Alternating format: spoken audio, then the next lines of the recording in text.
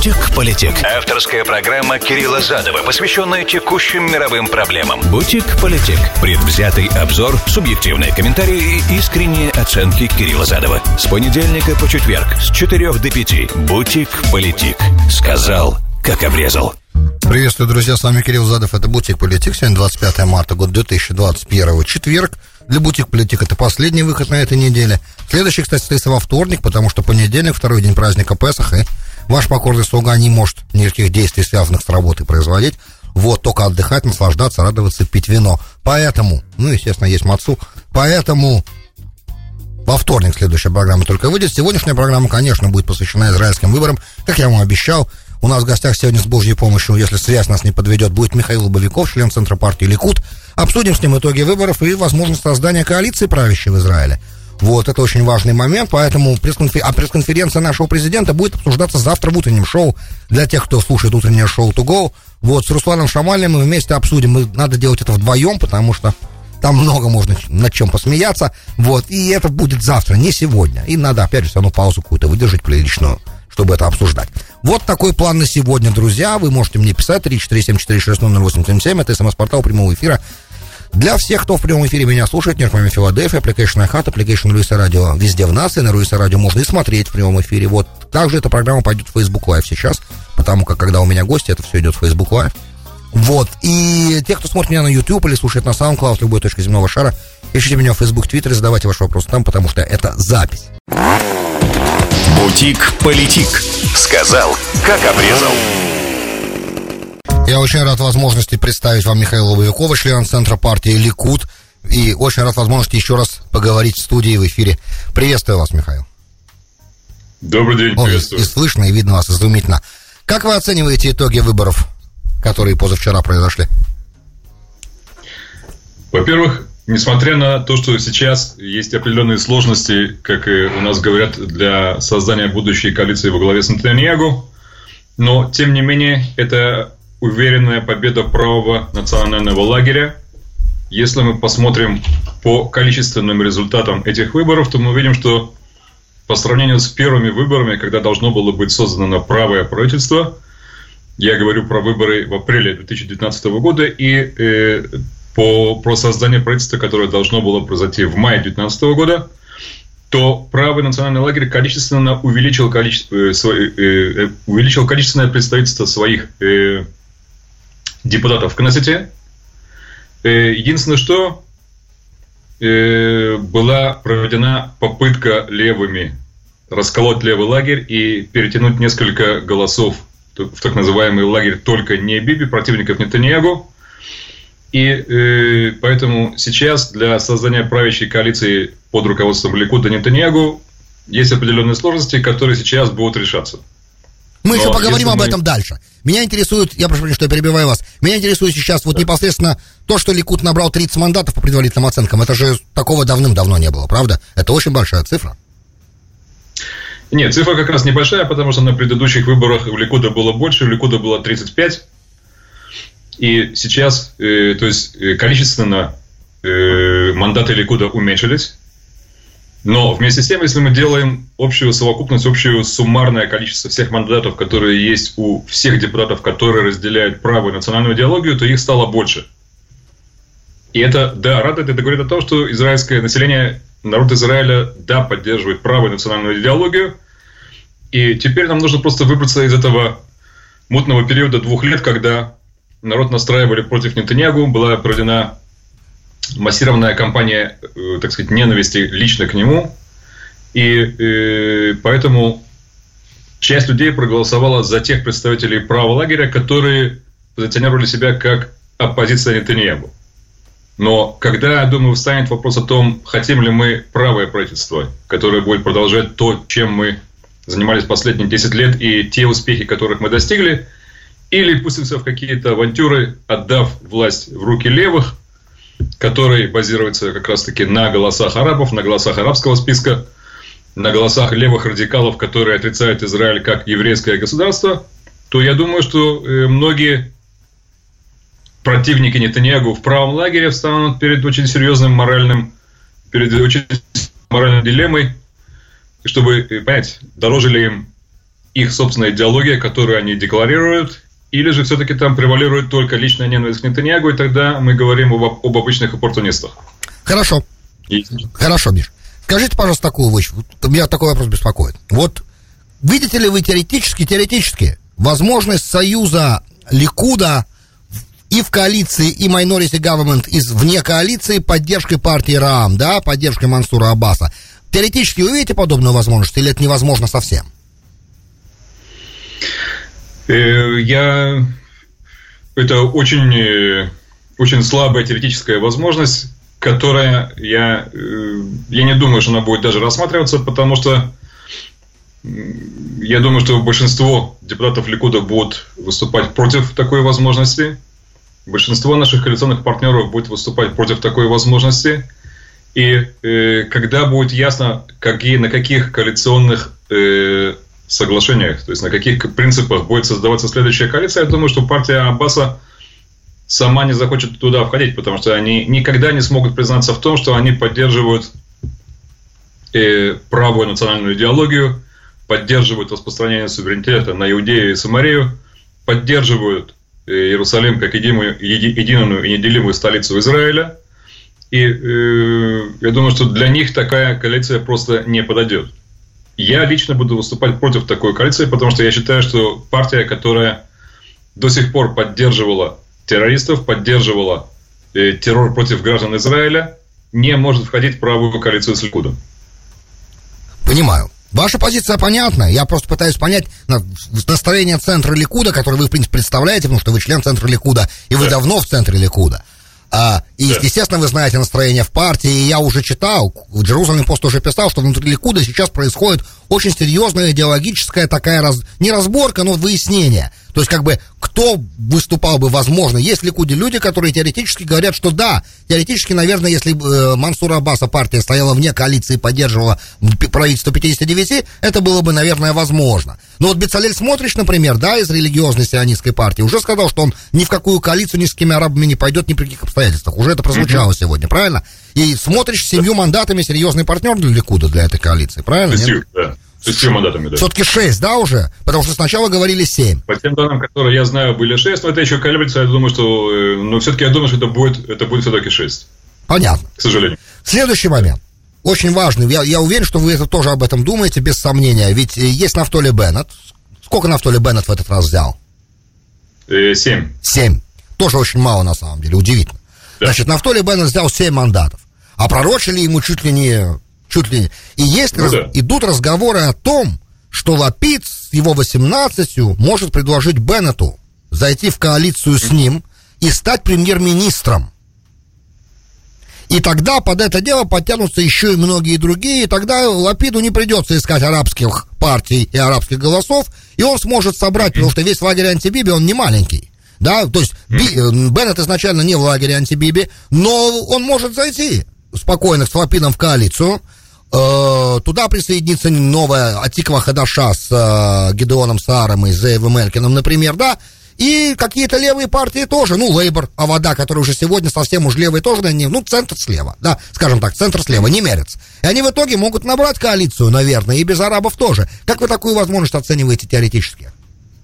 Во-первых, Авода это уже давно не центр, это как раз-таки это филиал Мереца. Поэтому я бы относил бы их совершенно без сомнения именно к этому леворадикальному флангу израильской политики. Такая коалиция, то, что вы описали, возможно, она имеет то, что называется, некую вероятность возникновения по количеству мандатов, которые там находятся. Но я не вижу, как Лапид, который декларировал себя как борец с религиозным засильем, приводит в свою коалицию обе ультраортодоксальные партии. Потому что, чтобы создать такую коалицию без арабов, ему нужно перетащить к себе и ШАС, и Ядут а-Тора. То есть обе ультраортодоксальные партии Хардим. Для этого ему придется привести их вместе и посадить их вместе с Аводой. И Либерманом. Да? Нет, Либерман сейчас уже давно, сейчас как раз таки вот именно сегодня начался процесс сдачи Либермана, потому что все поняли, что он уже больше никому не нужен, поэтому, дотянув до выборов было заседание суда, на котором наконец-то были вынесены признания суда виновными Фаины Киршенбаум по скандальному делу коррупции. Это очень скандальная история, думаю, что грустная, да. Это грустная история, да, но, так сказать, это было очень интересно смотреть, как они тянули это дело и не давали ему ходу до выборов, а неожиданно колеса нашего правосудия завертелись с замечательной быстротой буквально на следующий день после выборов. Фаину Киршенбаум признали виновной.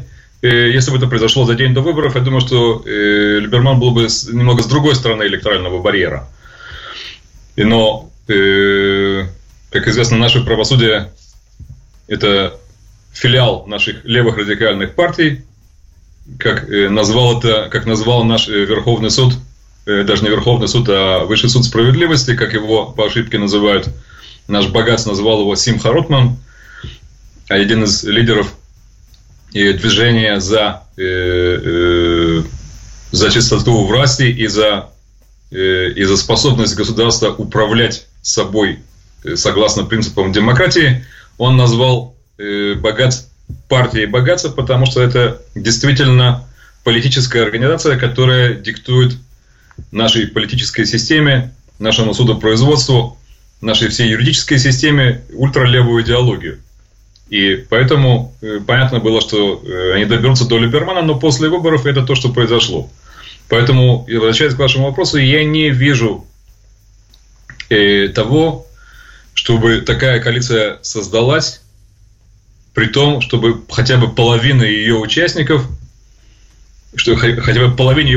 не пришлось объяснять, почему они сейчас идут на союзы и на те шаги, которые они только что отрицали буквально неделю назад, поступают со своими принципами и садятся в коалицию с людьми, которых они только что собирались повесить или колесовать, или не знаю, что сделать. Поэтому даже для нашей политической системы это будет слишком. И еще говорю, половине участников такой коалиции придется потом очень серьезно объяснять на следующих выборах, почему они это сделали. Такие выборы будут скоро, потому что такая коалиция долго не просуществует. Хорошо. Поэтому это теоретическая возможность есть, практически, знаете, теоретически у меня есть, знаете, как в том анекдоте, теоретически у меня есть 2 миллиона, а практически немного другой результат. Хорошо. Давайте ближе к Нетаниягу. Да. Он блестящий политик, он давно в этом, он уже много чего испробовал, на самом деле, разные ходы, разная игра.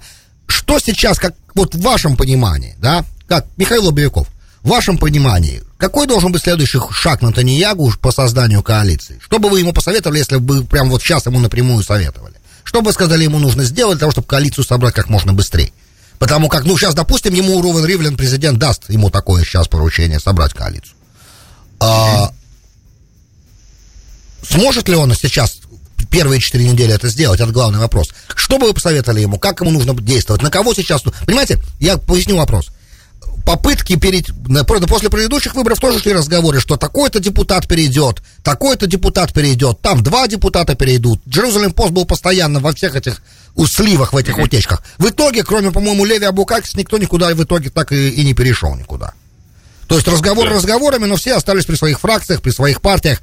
Сейчас я опять вижу эти разговоры, что правильный путь, на самом деле, я все время вижу, читаю это в аналитике, разные люди пишут, что вот правильным способом для Нетаниягу создать сейчас коалицию будет перетаскивать тех, кто ему симпатизирует или недостаточно сильно его не любит, скажем так, из других партий, которые как бы прошли. То есть расколоть от Тиква Хадашат, допустим, сказать Элькину: возвращайся, мы тебя любим, приходи назад. Например, я сейчас грубо. И так далее, и так далее, и так далее, и так далее. Много же таких людей, потому что мы посмотрим сегодня весь правый политический спектр, половина, а может быть и 2/3 людей выходцы из Ликуда, и причем не просто из Ликуда, а из ближнего окружения Нетаниягу. Мы видим это. И даже есть партии, которые совсем не Ликуд, а их руководители бывшие директора его администрации. То есть, опять же, мы видим эти вещи. Поэтому что ему нужно делать? Что ему посоветовать? Как ему надо сейчас играть? На самом деле у него есть очень серьезный козырь на руках, который он должен использовать. И козырь не один. И я имею в виду в первую очередь то, что он должен снова декларировать свою политику, свое продолжение того, чем он занимался последние годы. И просто показать, либо мы продолжаем этот успешный курс в области экономики, успешный курс в области безопасности, успешный курс в области внешних отношений и тех договоров, которые Израиль заключил с арабским миром и которые находятся фактически на пороге прорыва в еще целом ряде соглашений с другими странами, предложить своим партнерам по коалиции участвовать во всех этих процессах, или же доказать им и доказать всему израильскому народу, что то, чем придется заниматься следующей коалицией, это либо разрушать то, чего он достиг, либо изобретать какие-то свои пути, которые неизбежно приведут к краху, потому что признаться в том, допустим, у нас создается коалиция без Нетаниягу, без Ликуда, и тогда им придется либо продолжать то, что он делает, тогда придется признавать то, что его деятельность, его политика, его шаги были правильными, либо идти на какие-то свои шаги, предпринимать какие-то свои меры, которые, скорее всего, будут разрушительны, потому что мы понимаем, что если Лапид возьмет в себе в коалицию, допустим, Мерец и партия Авода, которые представляют радикалов не только в области безопасности, отношений с арабским миром, уступок палестинцам и так далее. Но в первую очередь мы говорим о возвращении к кондовой гестадутной экономике, к увеличению влияния госсектора, что неизбежно приводит к экономической стагнации, повышению налогов, росту цен, инфляции и так далее. И либо мы говорим о этой политике, которая приведет нас в экономический тупик, либо им придется проводить политику Нетаниягу дальше, признавая в том, что он был прав. Тогда зачем менять Нетаниягу на его, так сказать, совсем плохую копию? Но они говорят на это, они говорят, что у Нетаниягу есть проблемы с правосудием. Вот что правые те, которые не Ликуд, да, что они говорят, те, которые только не Биби, да, типа Гидеона Саара. Они говорят, нет проблем, мы признаем, вот то, что Элькин говорит, мы признаем, что Нетаниягу великий. Мы отдаем дань уважения ему. Он невероятный человек, он очень много сделал. Вот я цитирую про Элькина буквально дословно. Да? Но что? Пришло время сказать «до свидания». Или разобраться со своими делами сначала, а потом возвращаться и играть дальше. Это их аргумент, вы понимаете? Как раз таки правые об этом не говорят. Те, кто представляют правый лагерь в оппозиции Нетаниягу, они прекрасно понимают, что как только они поднимают вопросы всех этих грубо сшитых судебных дел против Нетаниягу, они упираются в тот же самый вопрос, с которым они сами только что бодались последние годы, а именно с израильской судебной системой, которая пытается, во-первых, наехать на израильскую демократию и во многом обрезать крылья Кнессету и отменяя его законы, навязывая ему свою повестку дня, защищая интересы госсектора и всей этой бюрократии, которая является просто камнем на шее в израильской экономике и израильского общества. И они только что сами это атаковали. То есть признать то, что сейчас дела против Нетаниягу правомерно, они не могут, потому что тогда очень легко будет вытащить их же собственные заявления против судебной системы, когда они были в правом лагере, то, что называется, полностью. Поэтому обсуждение этой, уже давно, так сказать, ставшей гротескной темы судебного преследования Нетаниягу, это прерогатива левых, которые строят только на этом весь свой кампейн, всю свою идеологию, потому что больше ничего они предложить не могут. Поэтому вопросы судебных дел Нетаниягу не будут сейчас центральными, потому что это понятно, то есть, что это вопрос просто... Они всегда были использованы для шантажа самого лично Нетаниягу и избирателей правого лагеря, и никого они уже этим не убедят, потому что понятно, что все эти дела рассыпаются в пыль. Это было уже ясно на всех судебных заседаниях последних месяцев. Все судебные, все скандалы и вся, так сказать, вся эта пикантерия, которая вылезла относительно того, как эти дела сшивались, какие там были допущены грубейшие процедуральные ошибки и так далее, это уже всем известно, поэтому сейчас это уже не козырь. Это можно было использовать в предвыборной кампании с тем, чтобы просто разогревать свою собственную публику, чтобы она вышла на выборы. Но сейчас уже не использовать это как серьезный довод в коалиционных переговорах, это несерьезно. Ну да, Ганцу уже это не помешало после выборов тех зайти в коалицию. Правда, в этот раз это будет ему значительно сложнее. Да. Кстати, я удивлен, что Ганц остался на борту и в Кнессете, и с 7 или 8 мандатами, прям немало совсем, учитывая то, что произошло. Ну да, давайте действительно посмотрим, сделаем короткий анализ того, что произошло, чтобы было понятно, так сказать, что будет сейчас происходить дальше. Потому что, на самом деле, на этих выборах очень многое поменялось. Потому что если вторые и третьи выборы, то есть в сентябре 19 и в марте 20 строились исключительно на борьбе двух лагерей «Только не Биби» и «Только Биби», то на этих выборах, на последних, которые у нас прошли позавчера, уже теперь абсолютно понятно по результатам, что на самом деле мы вернулись к той ситуации, которая была до того. И мы говорим сейчас о противостоянии двух лагерей: правого, национального и левого. Потому что давайте посмотрим, какие партии усилились. Усилилась, во-первых, Мерец прошел, сохранил как бы свое присутствие в Кнессете, хотя ему прочили то, что он исчезнет. То же самое партия Абуда набрала гораздо больше мандатов, чем мы думали. Яир Лапид, Бенни Ганц. То есть мы говорим о том, что люди вернулись к левой идеологии. Те партии, которые строили свою идеологию чисто на ненависти к Нетаниягу, на отрицании лично Нетаниягу, они как раз-таки с трудом перевалили электоральный барьер. Я говорю про Либермана, я говорю про Беннета, и я говорю про Саара. А в итоге, так сказать, те партии, которые, да, представляют свою старую публику, свой старый электорат, который всегда голосовал за левых, они в итоге как раз-таки собрали эти голоса. Но тут еще много причин попутно произошло. Некоторые депутаты предыдущей каденции, предыдущего правительства, предыдущего Кнессета не стали баллотироваться. Моше Яалон, по-моему, закончил свое выступление на этом избирательном цикле, правда? Ведь его не было. Ну да, он наконец избавил нас от своих собственных мучений. И он уже запутался совсем в своих претензиях ко всему миру, и, слава богу, эта, так сказать, патетическая фигура исчезла. Но он достойный человек, все-таки. Он достаточно много для Израиля сделал в какой-то момент в своей жизни. И принципиальный достаточно человек. Он ведь когда-то отказался.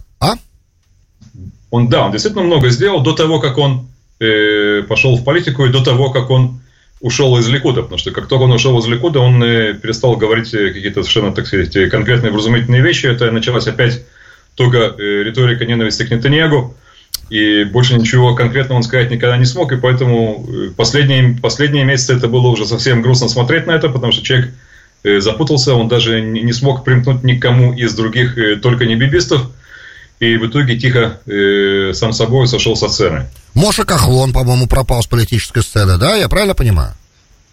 Не, Моше Кахлон еще раньше, еще после предыдущих выборов сказал, что он уходит, что он завершил как бы после того, как он вернулся обратно в Ликуд, его партия Кулану слилась, как бы влилась в Ликуд. Он принял решение уйти из политики. Это вполне, так сказать, достойное решение. Человек, который, то, что называется, на пике своей карьеры сделал, так сказать, прошел свой путь, прошел его достойно, так сказать, до той точки, до которой, так сказать, нужно принимать решение, что дальше. Он принял решение уйти, так сказать, в свою частную жизнь. То есть я к чему все это говорю? Что вот это переформатирование, о котором мы только что сказали, оно следствие не только смены повестки дня, а также оно еще следствие ухода части партий, расформирования, переформирования части партий, ухода из политической арены, ухода из политической арены достаточно больших фигур, которые были видными фигурами. Просто они перестали, они поняли, что дальше перспектива их играть в первом эшелоне политики пропала. А если не играть в первом, то какой смысл продолжать эту игру в принципе, да? Либо все, либо ничего. Это мое такое мнение. Но возвращаясь, у нас до рекламного блока осталось очень мало времени. Я просто хочу вот в эти последние 2 минуты до перерыва маленького еще раз спросить вас. С точки зрения практической, каким шагом, по вашему мнению, сейчас что Нетаниягу должен сделать, чтобы собрать коалицию?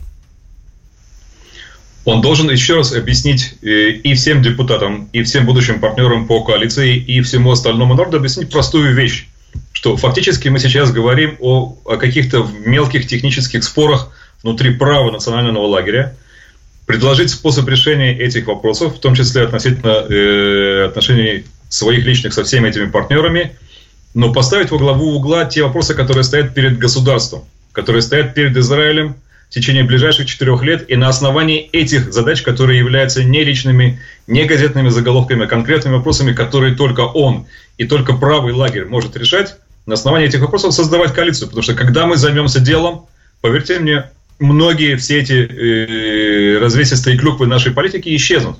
А закон об иммунитете?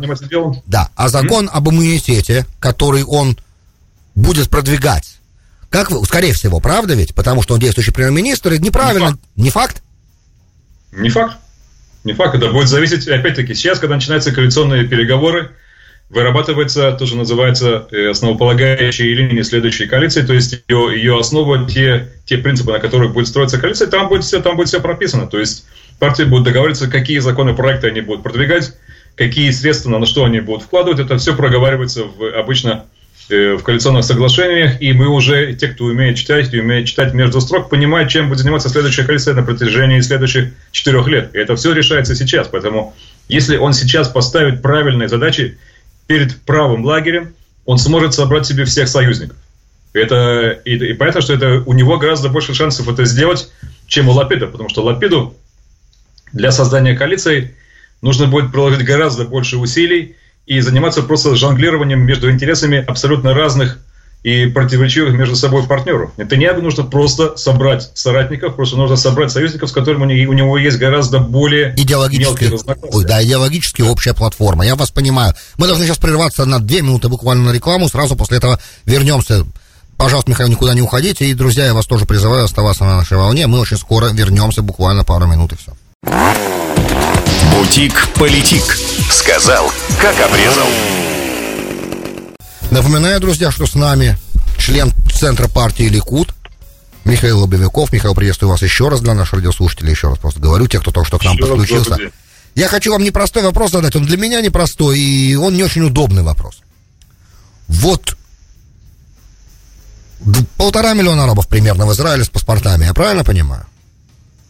Да, немножко больше, да. Даже уже, может быть, и больше. Да. Скажите, пожалуйста, как вы думаете, вот наступит когда-то момент, когда депутаты от арабских партий смогут спокойно заходить в коалицию, и коалиция будет их принимать для того, чтобы какая-то совместная работа шла, и чтобы они как бы интегрировались в общество, потому как они же остаются в стране, они же никуда не деваются, и так получается, что нам с ними навсегда по пути, получается так. Ну, так это выглядит на сегодняшний день. Исходя из того, что уже 74 года Израилю, фактически 73 года государству, фактически, да, вот мы должны отпраздновать в мае, даст Бог. И они с нами. Плюс еще есть их родственники за зеленой, так называемой зеленой чертой, в Иудее и Самарии, еще есть родственники у них, которые тоже, по идее, наверное, мечтали бы когда-то получить израильские паспорта. Не считаете ли вы, что более быстрая интеграция израильских арабов в израильское общество и как начало этого процесса вовлечения этих ребят в коалиционную работу позволит нам как можно быстрее потом аннексировать полностью всю территорию от Средиземного моря до реки Иордан целиком? Рано или поздно, потому как все равно мы же с вами понимаем, мы взрослые люди, мы прекрасно понимаем, что на высотах Иудеи и Самарии никакого палестинского государства не может быть. Это угроза национальной безопасности номер 1. И ее надо предотвратить любыми силами, правильно? И единственный способ тогда, получается, это нужно все забрать. Как вы считаете, что нужно сделать, как интегрировать их быстрее, как этого добиться?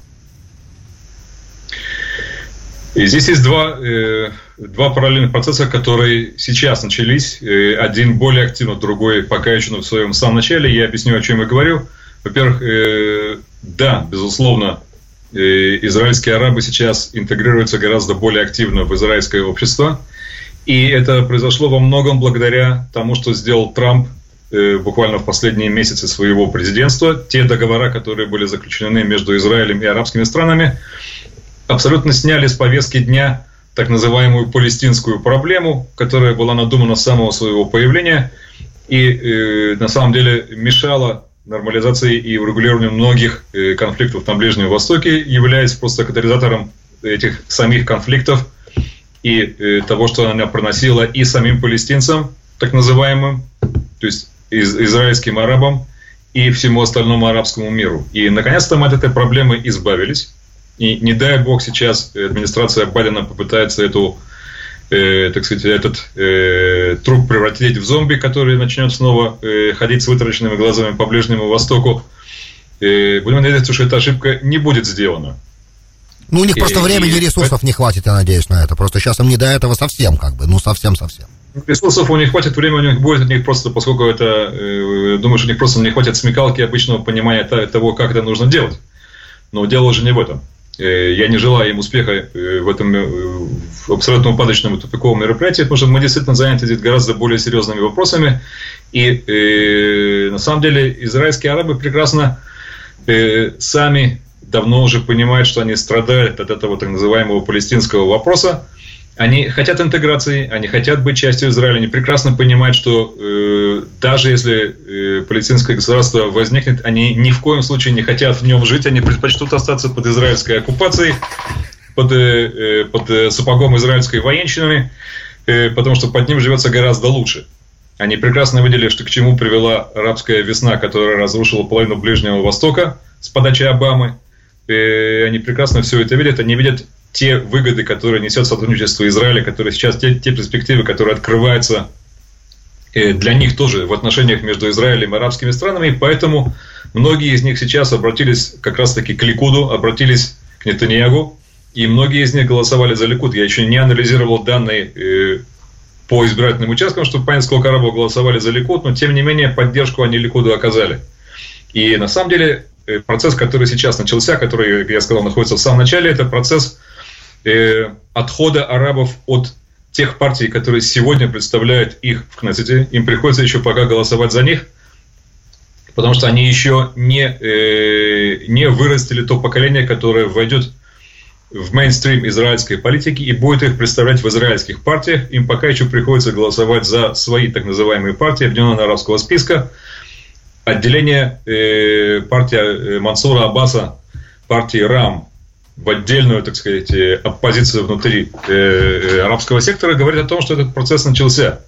То есть лед тронулся, господа присяжные заседатели. Учитывая, что он ведь, Миш, исламист, moderate, да. Очень умеренный, но исламист. То есть по идеологии немножко типа братья-мусульмане, но light, да, в легком режиме таком. Братья-мусульмане, да, он исламист. Но его задача, как он говорит, мы должны построить инфраструктуру, мы должны снизить преступность, мы должны добиться конкретного улучшения жизни арабского населения. Совершенно верно. Это хорошо, это хорошо.